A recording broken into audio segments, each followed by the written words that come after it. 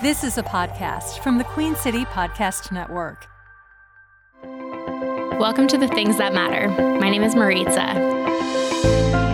I'm a native New Englander, now living in the South, managing the business world while keeping my own mental health in check. I've always had a fascination for the brain and behavior and anything neuroscience related. The world can feel overwhelming at times, especially if you don't understand yourself. I thought I did for years before being diagnosed with anxiety and depression. I'm here to show you that you are not alone. I want to inspire you, as a listener, to be that empowered individual that you know lives deep down in your heart. But I will be the first one to let you know you cannot get there without working on yourself. It starts right here, right now. You can make a difference in someone's life, no matter how small it seems. We need community. We need collaboration. We need people. Welcome to another episode. Today I have a special guest. I have my dear friend, Nicole Brooker. Welcome, Nicole. Hi. It's nice to have you on here today. I always start with the story of how we met, but I'm going to let you tell the story of how you remember meeting me. So go ahead. So it's really funny. Yeah, I will say this. This is a plug for going to big state universities. So Maritza and I know each other because we both went to Florida State. Go Noles, having a good year. Yay. Football school again. But yeah, but I don't jinx us. What's funny is we met in Boston when we were both broke and young and like in our early 20s through mutual friends, probably screaming at a television during football season and in a bar. You know, when you're chatting to people and you're like, oh, do you know so-and-so? Oh, did you hang out at this thing? I promise there's like pictures of us at the same parties and kind of running with the same crew because Maritza's business fraternity were my best friend's neighbors. Mm-hmm. So in college. So there's a lot of weird overlap of people that we know, which makes a lot of sense. Plus people kept confusing us for one another at the bar. And they were like, oh, you guys are like twins. Oh, this and this. And I'm like, I have twin sisters. I don't think we look like twins. But it come to find out later, there's like random stories where people have confused us as far back as college. So yeah, they always said I look like someone else. And now I think I know who that is. Yeah, that's me. Yeah. It's so funny. And I've seen pictures. Yeah, I don't think we look that much alike either. But like there are pictures that I see of you, Nicole, where I'm like, wait, I thought that was me for a second. And I think you do the same thing with me sometimes. Yeah. Totally. Like, I think when you fit, like you just did the AI yearbook and there's like a Kristen Stewart like photo. And I'm like, that actually looks like me in high school. Yeah. Like, this does look like my yearbook photo. That's so funny. It's like, oh, they just got the wrong person. But yeah, try yours too. What's cool about, I know. What's cool about friends that you sort of bond with, I think when you're in your early 20s, is like, if you stick with those friends, you just have them forever. So here we are a while later in our lives, different cities. We've both moved. You're in Charlotte. I'm in LA. Still friends. Still make time for girls trips. Still make time for FaceTimes. Still make time for group chats and kind of all of that kind of stuff that you need. Can't just send memes. Got to be deeper than memes. Exactly. Yeah, I feel like our group chats. I mean, I'm the one who participates least. I will say that. Not because I want to, but I'm not a texter. And so they're texting all day and I feel bad. I respond once every so often, but we do talk about She's like a lurker. She's like a lurker in the friend text. Like you'd be on Reddit. Like she'll just pop up and then all of a sudden be like, and these are all my opinions. And we're like, oh, great. Maritza's alive.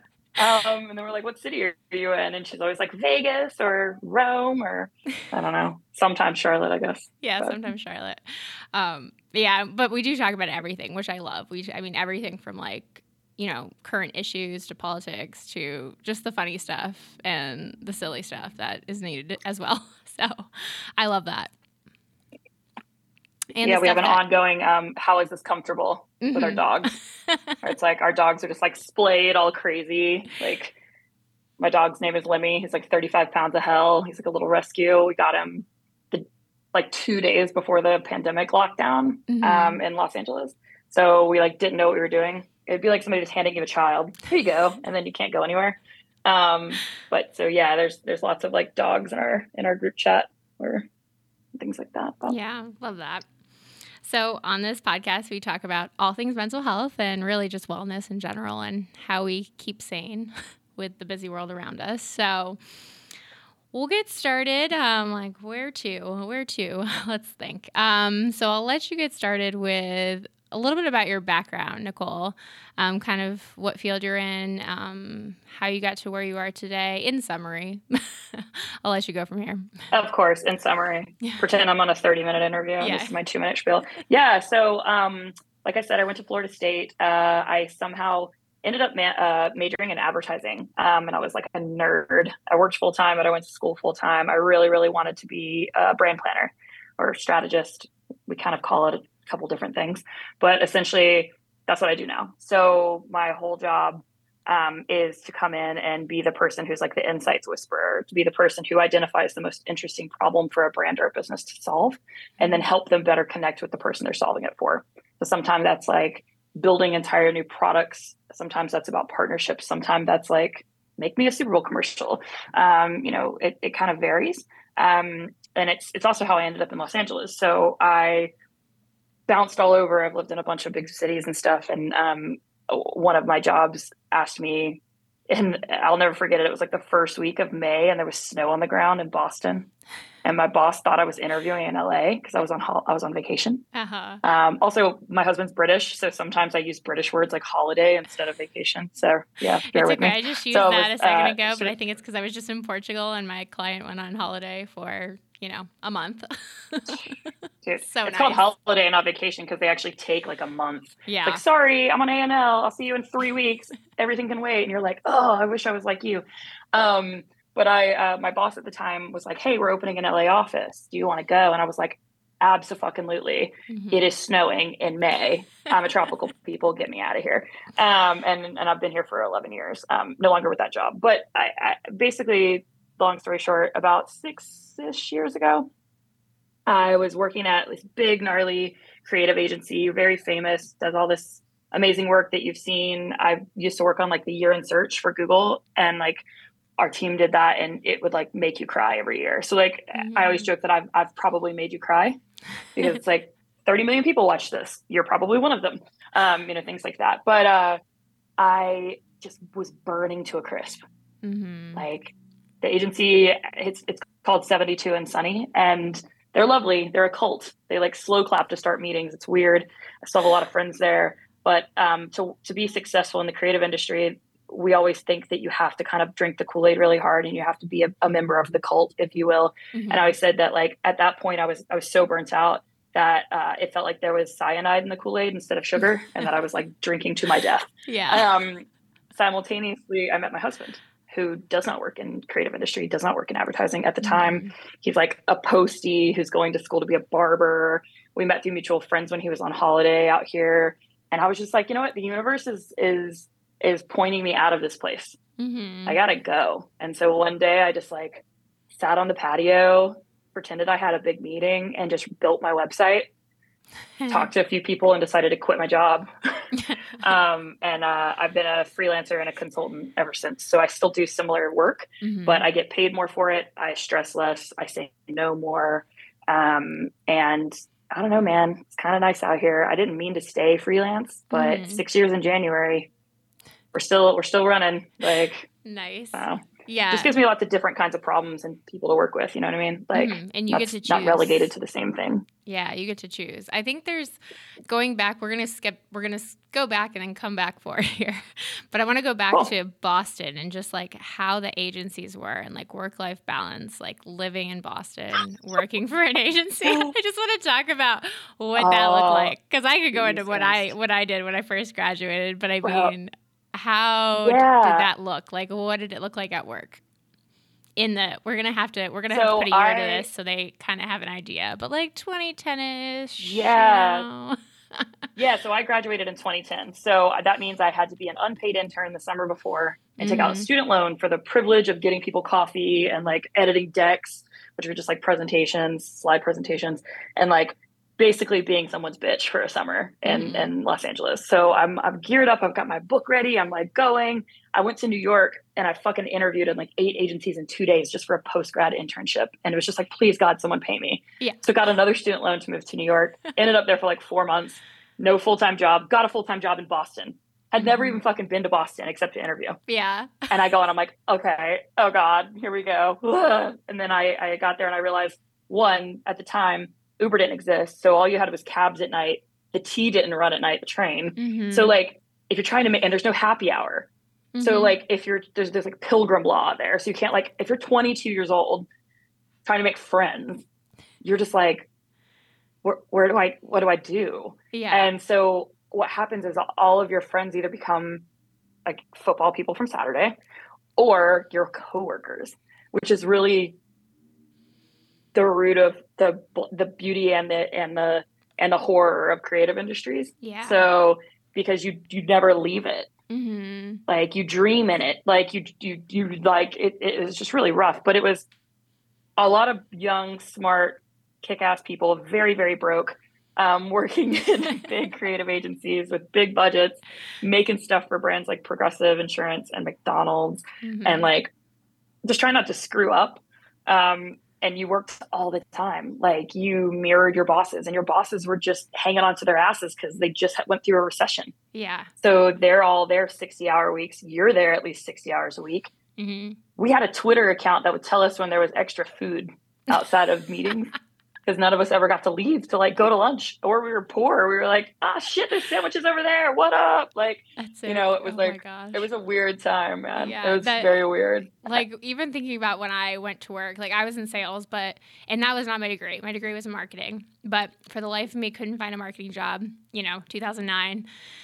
Right after everything went down. So I got into sales, and I will say, as you do. Yeah. Like, oh gosh, like even looking at our generation, like, well, first off, I was in fashion design when I started college. And I remember even the internships then, I could have went to New York for an internship. I could have went to LA, but I would, like you, I would have been paid nothing. And I would have had to figure that out financially. So those were the internships. And then I did find an internship when I switched to marketing, but it was a stipend. So it was a stipend. I want to say it was only like, I want to say it was like $1,000 to $2,000 for working like 20 hours a week for a good amount of time, a whole semester. Yeah. So it wasn't a lot. It's illegal now. Did you know that? I it's didn't know that. To have like unpaid interns. At least in California, if you're in like an advertising agency, you got to pay them shits. Wow. Like, and our minimum wage is like $15 an hour. So like, not that that's great and like cost of living wise in LA, but like, you at least get paid. And I didn't even get a stipend. I didn't get anything. I had to move here. I had to take out a student loan to be an unpaid intern. I was like, never again, guys. Yeah. And then even my first job, I remember I had to work. So it was a salary, but the thing about this is you had to work 58 hours a week to make that salary. It was like 50 something. Like, so it was like, I got paid a salary, like a base rate, and then overtime.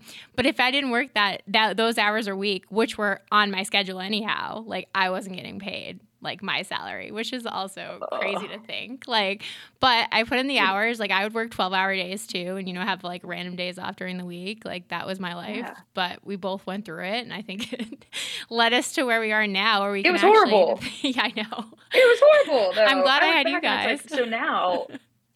Yeah, right. I'm glad I had friends, and I could just like, I always joke that I had like a poor ad woman's fridge, and people are like, what's that mean? I'm like, there was a bottle of vodka in the freezer and like a Trader Joe's frozen meal and like maybe eggs, maybe. Right. Like, it was bad, man. It was like trauma bonding with your coworkers.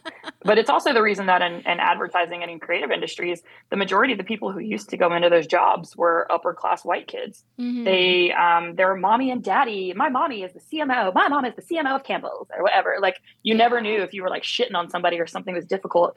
Like, and you're like, oh crap, your dad is the boss of our clients. Like there was a lot of nepotism. Yeah. Is it still that way? Because those people could afford to make 28. That's true. Yes. But those people could afford to make 28 grand a year, because they didn't fucking like, there was a woman who worked with me who her aunt was a C-suite executive at a massive, massive, massive company. And she somehow had, she was like just destroying the system because she didn't make any money at Arnold. She ended up in like a rent stabilized, like high-rise, beautiful apartment she didn't need. She had like 3 houses. They just went in her name. But she ended up getting that because her salary was so low. And I was like, the poor people, we were like, we didn't even know that program existed.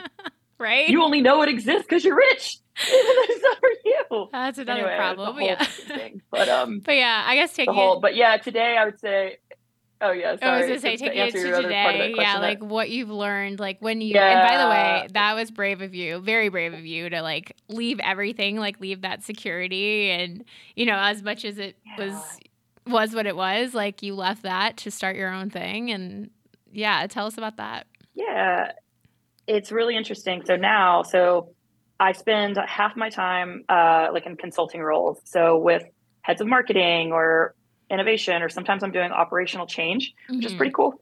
So I'm hanging out with I'm kind of a C-suite secret weapon is sort of how I brand myself. It's like, I can be the bad guy because I'm not here. I'm not trying to get a bonus. I'm not just like rowing the boat, right? Yeah. Like I can rock that shit. It's okay. Like I always joke with, like, I always have weird analogies. I feel like I speak in analogies. It's just, maybe it's the old Southern man inside me. It connects with people. But it's like, yeah, it's like, it's like you hire me when you no longer want to tread water, when you want to surf. Like when you want to like do some damage, you bring me in as a change agent and a change maker.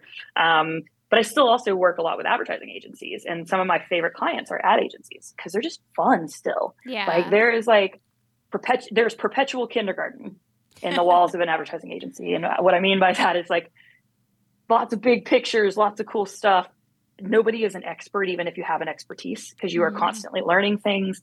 The world is, as culture and the world changes, we have to kind of pay attention to that. Not because we're trying to like culture vulture it necessarily, but because we need to understand how people feel. And in order to either change products for them, sell them stuff, or just behave respectfully and differently as a company and a business. Yeah, it's interesting. I will say though, these youths, man, it's so different. Like if you're like 23 right now and you work in advertising, you work hard. You probably still work the kind of hours you worked, but I am in awe of their ability to like say no. Yeah. And their ability to like be like, yeah, no, I've got to go to yoga at 6. I'm out. I used to expense my yoga cancel fees back to my agencies. Be like, well, I am going to, you're paying my $15 cancellation fee, making me stay here. And these kids are like, no, bye. I'm going to yoga. I'll see you tomorrow. And I'm like, holy shit, you're doing it. And it can be like frustrating as the manager, but you're also just like, yes, kid, you, not even kids, they're adults, but you're just like, stick it to the man. I know I am the man right now. You go. Like, I'll take on more of this work so that you can have some balance. I think we're all still trying to learn how to have balance, especially in creative industries, because it is a bit manic. Like you get into flow and you get into this, like, I have a whiteboard in my office right now that has scribbles all over it. And sometimes it has paper tape to it. And sometimes it just has like weird outlines of stuff. Sometimes it's 3 a.m. and I wake up and I'm like, oh, this is the thing I've been waiting to crack. And I'm like writing myself a little novella of like the story I need to tell or whatever it is. Yeah, it's a wild one. Where do you turn to stay in touch with the city around you? Broadcast news isn't what it used to be, and commercial radio doesn't scratch that itch.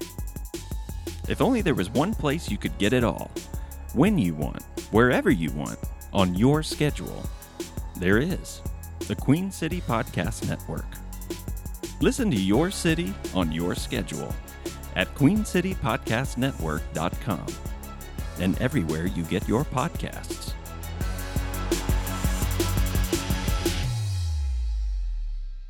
What have you learned? Like, you know, what's the biggest things you've learned, like adjusting to your own role and your own being your own boss? First, huge respect to anybody who does operations. I'm a strategist. I'm a writer and like a creative thinker. And then all of a sudden I had to start doing work back schedules. And I had to start doing things that were like invoicing and business administration. And, because I'm a small business. That's what I am. And I have to operate as such. I think the biggest thing though, for me as a freelancer is, and you kind of said it earlier when you were like, oh, there's freedom in that, is the freedom to say no. And to kind of, I used to be that person who worked so hard, I would get sick on vacation. Yeah. Like, I don't know if you've ever been that person. I literally happened like 3 different times. And then feel guilty because you got sick and then you had to go back to work and you were still sick, maybe. Yeah. Yeah. And then you're still sick and you're still fucking sick. And I'm like, I would get the flu. And then people are like, dude, I've never met somebody who's had the flu like as many times as you. And I'm like, I think it's because I would just burn so hard. Yeah. And then I would just collapse. And I don't do that anymore. Yeah. I don't let myself burn that hard. Being a freelancer is an amazing, it's stressful because the work it's feast and famine. Sometimes you're busy as hell. I bought a house as a freelancer, like in Los Angeles. That doesn't happen. It was a feast year. This year, kind of a famine year. I'm not working as heavily as I was. That's okay though. You squirrel away like stuff for the winter, right? Like, and you do keep yourself busy with like other projects and stuff comes in. It always comes. It always comes. If you're good at your job, you will always have work. But it's just so interesting now because I don't get sick on vacation because I take time off. I'll be like, I'm going to do this thing where I run really hard for 3 months. Yeah, I'm going to run. I'm living like a European. I take 3 months and I run really hard. Then I take a month off and I go to the gym and I cook and I like, and I'm trying not to make my balance like on off. I'm trying to make it actually balanced, right? Where it's like, no, Nicole, you can cook dinner on a Tuesday when you are working. Like, like all of those things. But yeah, man, it is crazy the power of the word no. Like my therapist always says no is a complete sentence. And I think she took that from like Al-Anon or something. But some of those little like wisdoms from things like Al-Anon are just brilliant for the rest of your life. Like no is a complete sentence. Holy shit. Like how freeing is that if you really think about it? Like just say no. Yeah, no. That's crazy. Do you have that moment where you remember saying no to the first like big project that could have been like a lot for you and you were like, I gotta say no. There's been a few. I had one. It wasn't the first time. Okay. Because, but I've had a good, like I had a big project come up from Meta, and I fucking hate them. Like, sorry if this is like bad to say on a podcast, but like, it's your opinion. Me will never ever work there. Yeah. But I like a lot of people in creative industries are like, oh, I can't work on things. There's certain things you won't work on. Like I don't work on tobacco. So I worked on the Truth campaign twice, the anti-smoking campaign. And I have been hit up. I've had to say no to Juul twice. Like, and it was a pile of money the first time, a pile of money.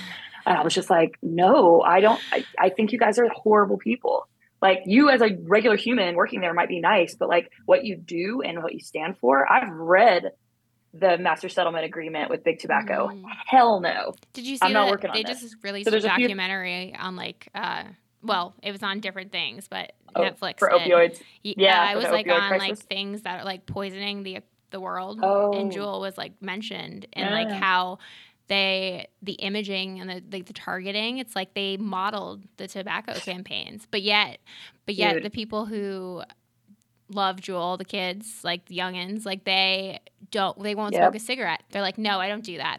That's disgusting. They don't think they smoke. Yeah. This is the thing, Marisa. They don't think they smoke. And I'm like, a vape is worse. Yeah. Because actually, I'm going to get nerdy real quick. I've taken a left turn. So the whole thing with like Philip Morris actually owns like Altria Health owns a lot. All these companies are like multiple little, business units underneath them, and they all do really messed up stuff. And so when you look at a company like Juul pretending that they aren't a problem, when we would do the advertising campaigns for Truth, it was actually the CDC that was funding that. So like it was the government that was paying for it out of the money from the master settlement agreement with Big Tobacco. Because when Big Tobacco got sued for this, they basically all pled the fifth and just like signed a settlement, right? Yeah. Kind of similar to what's happening now with like pharmaceutical companies and opioids. We as a collective, like the hundreds of like thousands of people who worked on Truth over the years, like it's a brilliant campaign. I mean, it was like, it did such a good job that we got the teen smoking rate down beneath 5%, which means it was no longer endemic which means it no longer needed CDC support. It was done.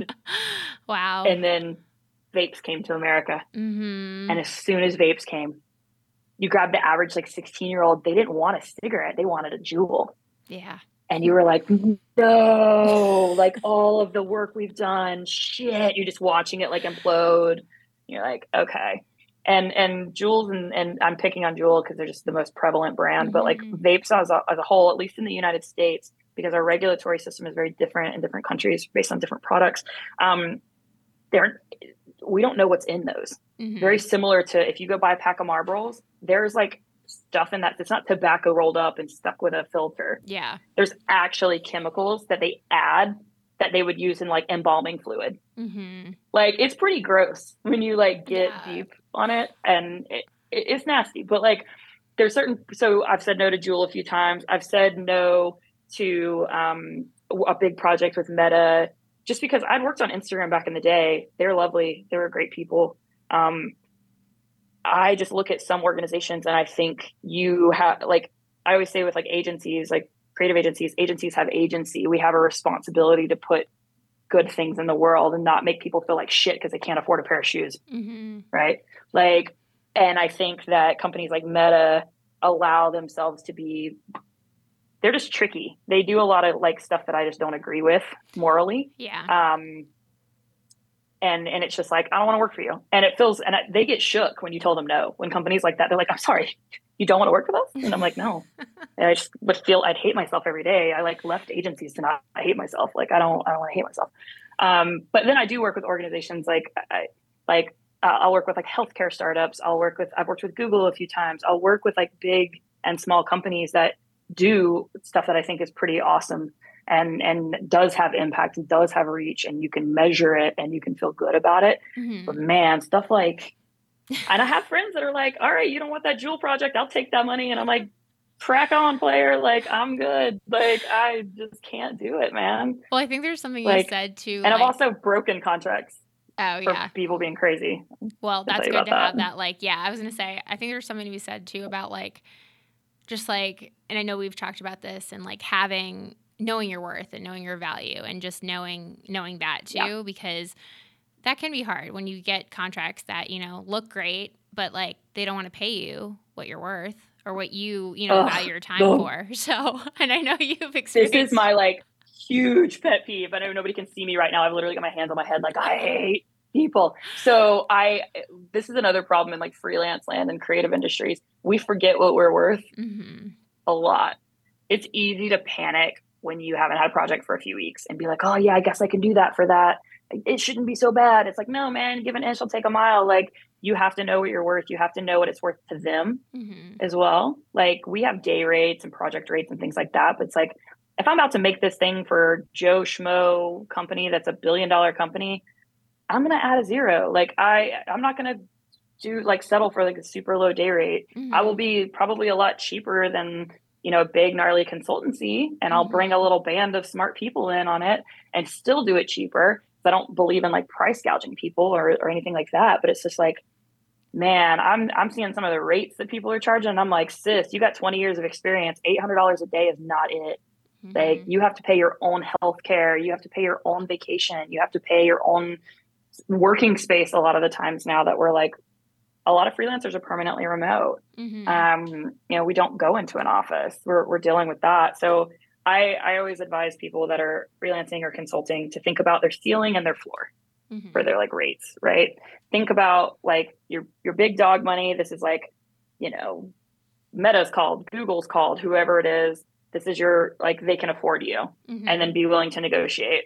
And then your little guy rate, like, this is a 15-person operation, and you really want to help them save the world or whatever it is. Be willing to be flexible on your rate. Yeah. But I say no a lot to people who are like, oh my God, we have this amazing thing, and we've just accidentally burnt our budget on the wrong person. Can you do this for $2,000? And I'm like, absolutely not. If I was scoping this as an $18,000 project, kick rocks. Like, no, like, yeah, I will happily find you a junior who can support someone on your existing team that will do that for that money, but they will not do it all because you will not take advantage of them like that. I have a big Robin Hood complex about like people taking advantage of people. I hate it. Like, like I mean, pretty gnarly about that kind of stuff. It's good to like know that in like the back of your head too. Like this is what this feels like, and this is what it is. With that said, how do you keep that mindset that, pushing forward, like I'm going to get more projects? Like I know you said it, but like, how do you just keep awareness around that? Like I know things will come. How do you do that? Out here doing the freelancer project dance. No, I think part of it is that like we are brands, right? Mm-hmm. Like it's your reputation. It's like, don't be an asshole. Like people talk, don't price gouge people. Don't like, just know the value you provide and know how to articulate that value. And know what you're good at and what you're not. Like, I think for me, knowing the next project that's kind of, sorry, I keep like coughing. I blame you, Austin. I blame you, Dustin, Austin, Texas. She was just in Austin, I think Texas. That's where that comes from. Yeah. Yes. I was at ACL this weekend. I am coughing a lot. I think it's a little bit of like, to be a freelancer or consultant or to work in a creative industry, you have to, even if you're the most curmudgeon-y person on the planet, you have to come from a place of hope all the time. And I think when you're, the next project will come because it always comes. Yeah, like there's always going to be somebody who needs something that they don't provide. I was going to say, no one can see this, but you said that with a smile on your face too. Like, in your head, it's going to come. Yeah. It comes. And then the other way I look at it, like if it falls apart, like my dog chose violence. I had an interview for a project a couple weeks ago. I wasn't feeling great and I should have just rescheduled. My husband was on the road. I was like, it's cool, man. I could do this. Just shoveling me on the couch. That's my dog's name. And just like, let him sit. Let me tell you, as soon as I dialed in, violence. He just broke out in violence. He wouldn't stop squeal barking. You would have thought somebody was stood behind me trying to murder me. But no, it's me and like two people on a call that are interviewing me that don't know me, who've only looked at my book, who like are asking me like pretty tough questions, as you should, if you're about to spend money on bringing a partner on. And I was just like, guys, I'm so sorry. I know I've got noise canceling earbuds in, but my dog is absolutely going off. And the irony here is this was for a pet care brand. And like at the end, I was like, I know I have like not been able to answer any of your questions. I sound like such a fraud. I am terrible. And I was like, I thank you. I'll send you some work samples. I know it goes nowhere. And then I felt horrible for the person who introduced me. And I was like, hey, when the universe, like our best friend, one of our best friends, her name is Michael. She always calls it a cosmic 2x4. Yep. And the universe just like smacks you. Like you just, boom, you have an injury or you're sick or like a project doesn't work out or something goes down. And I just like, I emailed this woman who'd introduced me and I was like, yo, cosmic 2x4. I am so sorry that I made you look bad. My dog would not shut up. Normally I can like get away from it. I couldn't. But in saying no, having them say no to me, actually, something else came along that turned into this just like amazing, cool. I've been doing like psychological safety, operational change for a massive creative organization. And it's just like, I wouldn't have had time to do that. Yeah. So that's awesome. So it really worked out. The universe points you. And I know we won't talk about that specific project, but I know you've kind of delve a lot into the psychological safety and what that means. Yes. Can you go into? Yeah. So fascinating. I'd love to hear more about that. Dude. Okay, cool. So again, like I said, perpetual kindergarten, right? Always learning. There's this woman. So first, psychological safety sounds terrifying, right? It's like, sounds like somebody's got a gun to you, right? Or like something, or it sounds like, a bit like, doing here?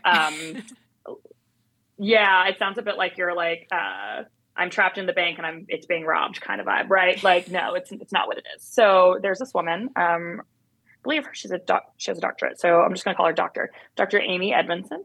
And she wrote this amazing book called The Fearless Organization.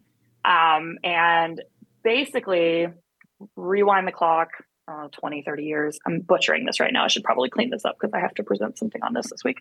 But she was doing all of this research around how teams work together. Mm-hmm. Like, how do you make a team? How do you make a dream team that's not a basketball team, right? Like, how do you make a team within a company who work really well together? Mm-hmm. And so they were doing all this research in hospitals.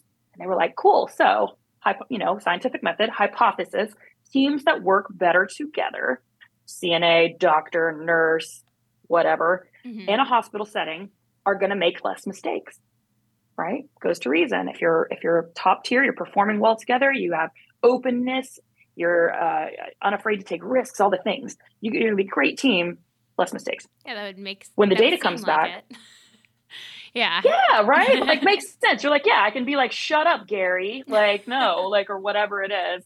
I don't know why Gary just came out, but like Gary is the baddie in this story. So what was crazy though is like they go into it blind. You know, she's not telling all of her assistants like what her hypothesis is. They're just looking at the data, and they find the team who get on the best. The teams who are getting on the best are actually reporting more mistakes. Yeah. So then you're like, yeah, right. So then you're like, oh shit, is Gary getting drunk at lunch? Like, are they like doing margs? Like, are they like at like what's happening? Like, why are they making more mistakes? And so like, and I said the same thing. I was like, oh God, like this is a NICU. They're talking about a hospital here. What is this thing? And when you go a layer deeper, what they found was actually, it wasn't that they were making more mistakes, it's that they were actually comfortable reporting them. So there was just an openness and a realization that they were not going to be retaliated against. They were able to challenge. They were able to push back. They were able to go, oh man, I screwed that up. Let's fix it. Without the fear of like shame or repercussion. Yeah. Which is fascinating. So she coined this term psychological safety.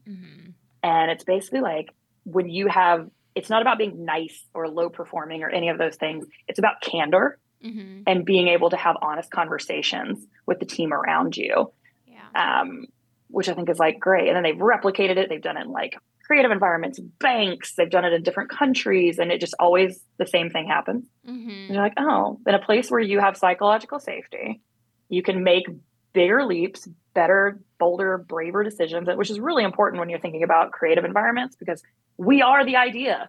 Like, you guys just think commercials get made, like Super Bowl shit just happens. No, it falls out of someone's head and a team works on it together and then we make it. Like, it's not, we didn't like, you know, good luck plugging that into AI. It's not going to come out great. Like, it comes from us. So if we aren't able to say these things, not that we're like doctors, but like, you know, if we're not able to have that candor, our work suffers the same way that it would suffer in a hospital, the same way that it would suffer in a bank, the same, you would make more mistakes, and be less open with one another. So it's really, really fascinating, because part of what I'm doing now is I'm clocking that. I'm like, oh, what places have I worked where I felt like I was doing my best work? They tend to be places where I felt like I had psychological safety. Yeah. Well, when you said this whole thing to me, I was like thinking about my team at work, and I love my team. We're a small sales team, but I think about it, and to be honest, we chime in on things, like we ask each other because we don't want to make mistakes. So we're like, and if we do make a mistake, we're like, we talk about it. We have conversations about it. And I think it's because we feel very comfortable with each other, and we're not afraid of the judgment or someone's opinion, because we want to do the right thing. We want to do the right thing for the greater good. Exactly. And for the company. So that's very interesting. Yeah. And part of that psychological safety isn't just like with mistakes. It's about, I get worth through this work. Yes. I feel connected to my work. I feel the ability to take risks to make better work, or to make my, in my job. It's interesting. So Google, for anybody who wants to go nerd out on this, actually accidentally replicated this study a few years ago. It's a thing called Project Aristotle. And what they did was they were actually trying to figure out how to create super teams at Google. Like, what is the best team? And what they found was the number one underlying predictor of great outcomes on their teams was psychological safety. That's crazy. And you're kind of like, that's awesome. And then they were like, whoops, probably didn't need to do this work, but great. But anybody who's worked at or with Google, either as a client or a partner, there is a high psychological safety on those teams. That's a client that, like, oftentimes in marketing and advertising, not all the time, but like sometimes you get a client who yells. I've had a client chuck a chair across the room. I've had a lot of bad behavior, especially back in the day when it was very like people were still hanging on to the madness of it. But like, you don't have that with Google. And it's because the organization has high psychological safety. Like, they don't need to do that. Yeah, it just validates the research too. It's like, if Google said it, 100%. another person said it. It's like, it's solid. Well, that's great. We'll all have to do our research and learn a little bit more on that. So that's everyone's homework. I know. I'm like, sorry, podcast. Dr. Edmondson. I just butchered your book. I butchered your book in like 3 minutes. Sorry, sis. But no, it's cool. I like it because you can also measure for it. Mm-hmm. And I'm not that much of a data nerd, but you can measure for it. You can qualitatively and quantitatively measure for it. And you can figure out pretty quickly. And then also just another little like earworm on that is like, if you go into an organization of 500 people, there will be teams that have high psychological safety and teams that have low psychological safety. It's not like, all right, the whole company has highs. It's not like that. Mm-hmm. It will vary by team and by discipline. Yeah. But what's cool about it is it doesn't matter if you're an introvert or an extrovert because it's about team dynamics, not individual dynamics. That's very interesting. Yeah. I was like, there is hope. There's hope for my introvert. Everybody, we're good. Like, everything's going to be okay. You can have high psychological safety. You can love your job. But yeah, I think it's just something that I'm like, why didn't I know about this when I was getting coached? Like, I worked at a company a long time ago that would do EQ versus IQ training, Mm-hmm. Which was really kick ass. It was like, you've got all the craft skills. Now you need to know how to not throw up in a room. Yeah. Like, you need to know how to read the room. You need to know how to carry the room. You need to know how to hold the walls up when stuff goes sideways, when a client chucks a chair or like, whatever it is. You need to know how to keep your head on straight, Mm-hmm. to kind of get through whatever it is. It's resiliency training, really. But it's, can I read this room? Yeah. Can I hold, can I know when somebody's uncomfortable? Can I know when to prop someone up? Can I know when to support my team when they need it most? All that kind of stuff. Nice. So. Well, thank you for sharing that. Appreciate that. We'll close out with just a few more things. I want to ask you what you do for your wellness and mental health on a daily basis. Yeah. Whew. Let me tell you, like 2 years ago, when they had like a crazy like Prime Day sale, the Calm app was like paid for 2 years and then like you have it forever. And I did that, and I used sleep stories to go to bed every night like a child. That's amazing. It works so well. It also made me go read Peter Pan. So I was like, I actually want to read this book now. Yeah. Like, and I'd never read it. And I was like, this book is hilarious. And real messed up. Why would we be reading this to children? I also have a therapist, so I do my own work. I had a lot of struggles with anxiety and depression, particularly when I first went freelance. It's a very anxiety inducing, environment to be in. Mm-hmm. She's great. I always say she's like my cool Tasmanian auntie. So she also can handle my relationship dramas because, again, I'm married to a British man. So sometimes we just miss each other because we say the wrong word. A good example of that is, did you know that pants in England or in the UK is underwear, not trousers? Like, yeah. Imagine the weird conversations where you're like, where are my pants? What do you mean? I don't know. Like, like it's like, yeah, little weird things. Little weird things. And then I meditate a decent bit. I'm terrible at it. I do some yoga. I try to weight train. The gym is, I always like, you never want to go, but like there's the markers for depression dramatically reduce when you work out. Yeah. It's significant. And it's like, it's very helpful. I'll just have to throw the data stats like, on there for everyone because like the science behind it is just unreal. It's so crazy. And I'm like, oh, cool. That's helpful. And then I, during the pandemic, I got a lettuce grow. Okay. It's like this, it's Zoe Deschanel's company, which she's just cool, right? And it's this container garden that you can put inside or outside. Ours was inside of our apartment. Now it's outside of our house. And it's basically just like a vertical garden where you can put like fruit and veg and like lettuce, lettuce grow, like in it. And you just like growing your own food. And I don't know, I've been joking that like I not so secretly just want to run away and open like a flower shop or a nursery or something. So I think that's part of my like Zen-ness is like tending to my lettuce grow. I love it. Which is cool because right now I have like a bajillion pickles. I've learned to pickle. Doing a lot of like eating of cucumbers instead of chips.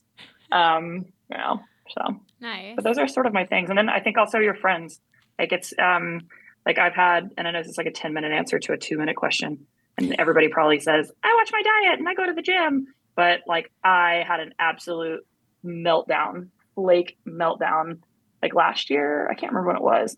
And my friends were able to pick it up. You guys were able to pick it up in the group chat. And my friend Lauren jumped on a plane and was like, I'll be there. Like Emily driven from Arizona, I'll be there. And I was like, oh, thank God. Like, I just need to like be around people that are not like, that are like my biddies, you know, like, so a deeper level of friendship, not even do anything. I just needed like people, you know? Yeah. I know every time, well, I should plan trips, but every time I try to do a work trip in LA, I try to see you as much as possible because it's just like, it's just so nice. It's such a nice break. And it's just like, again, doing nothing and just having fun. Yeah. Doing nothing.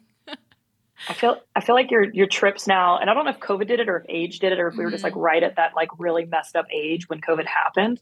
But like, I feel like now I don't necessarily have to go on trips to be like if I can just fly to Charlotte and see you guys. Yeah. Like, I don't feel like I need an agenda. Yeah. 100%. Like, I'm just like, yeah, no, I just need to be there. Like, we can just sit in your living room. I don't care. Like, so you're coming next weekend. That's what I'm going for now. Nicole? You'll be here next weekend. Is that what you're saying? Yeah. Just kidding. Yeah, something like that. Oh, no. I know I'll see you soon because I know you booked your ticket already. I'll be there in January. Yeah, I know. That's soon enough. I have a random January trip. It's like, I'm supporting the economy of Charlotte in the dead of winter. We love it. We love it. It's actually nice here, so don't worry. And there's I get to wear a coat. There's wintry things to do. We can, we'll find stuff. Okay, so in closing, what would you like to tell all the listeners? Like one piece of advice just for them in their daily life. Let's see. I'll leave you with the grandpaism. My grandpa has like amazing one-liners, hence my like deep-seated like internal Southern old man. And he always says, when you're old and retired like me, you're going to be sitting on your porch, sipping your drink, and you're going to say to yourself, I'm damn glad I did, or I wish the hell I hadda. And I was like, damn, Grandpa, wisdom. That means I need to go do that, right? And he's like, yeah. Like, you know, so I don't know. I think about it like that. I say no a lot, but I also say yes a lot. I love it. I think it's important to have that balance. Mm-hmm. Yeah. Well, thank you, Nicole, for sharing your story and for encouraging us with words of wisdom and books to read and all of the above. Thank you again. Yeah, thank you. It's been really fun. Yeah. Thanks for joining in. Remember to subscribe, stay connected, and follow me on Instagram at MariMariBurr, and follow this podcast online at thethingsThatMatter.me. The Things That Matter podcast is produced in cooperation with Balto Creative Media and the Queen City Podcast Network. It is recorded at the Queen City Podcast Network studios in Uptown Charlotte.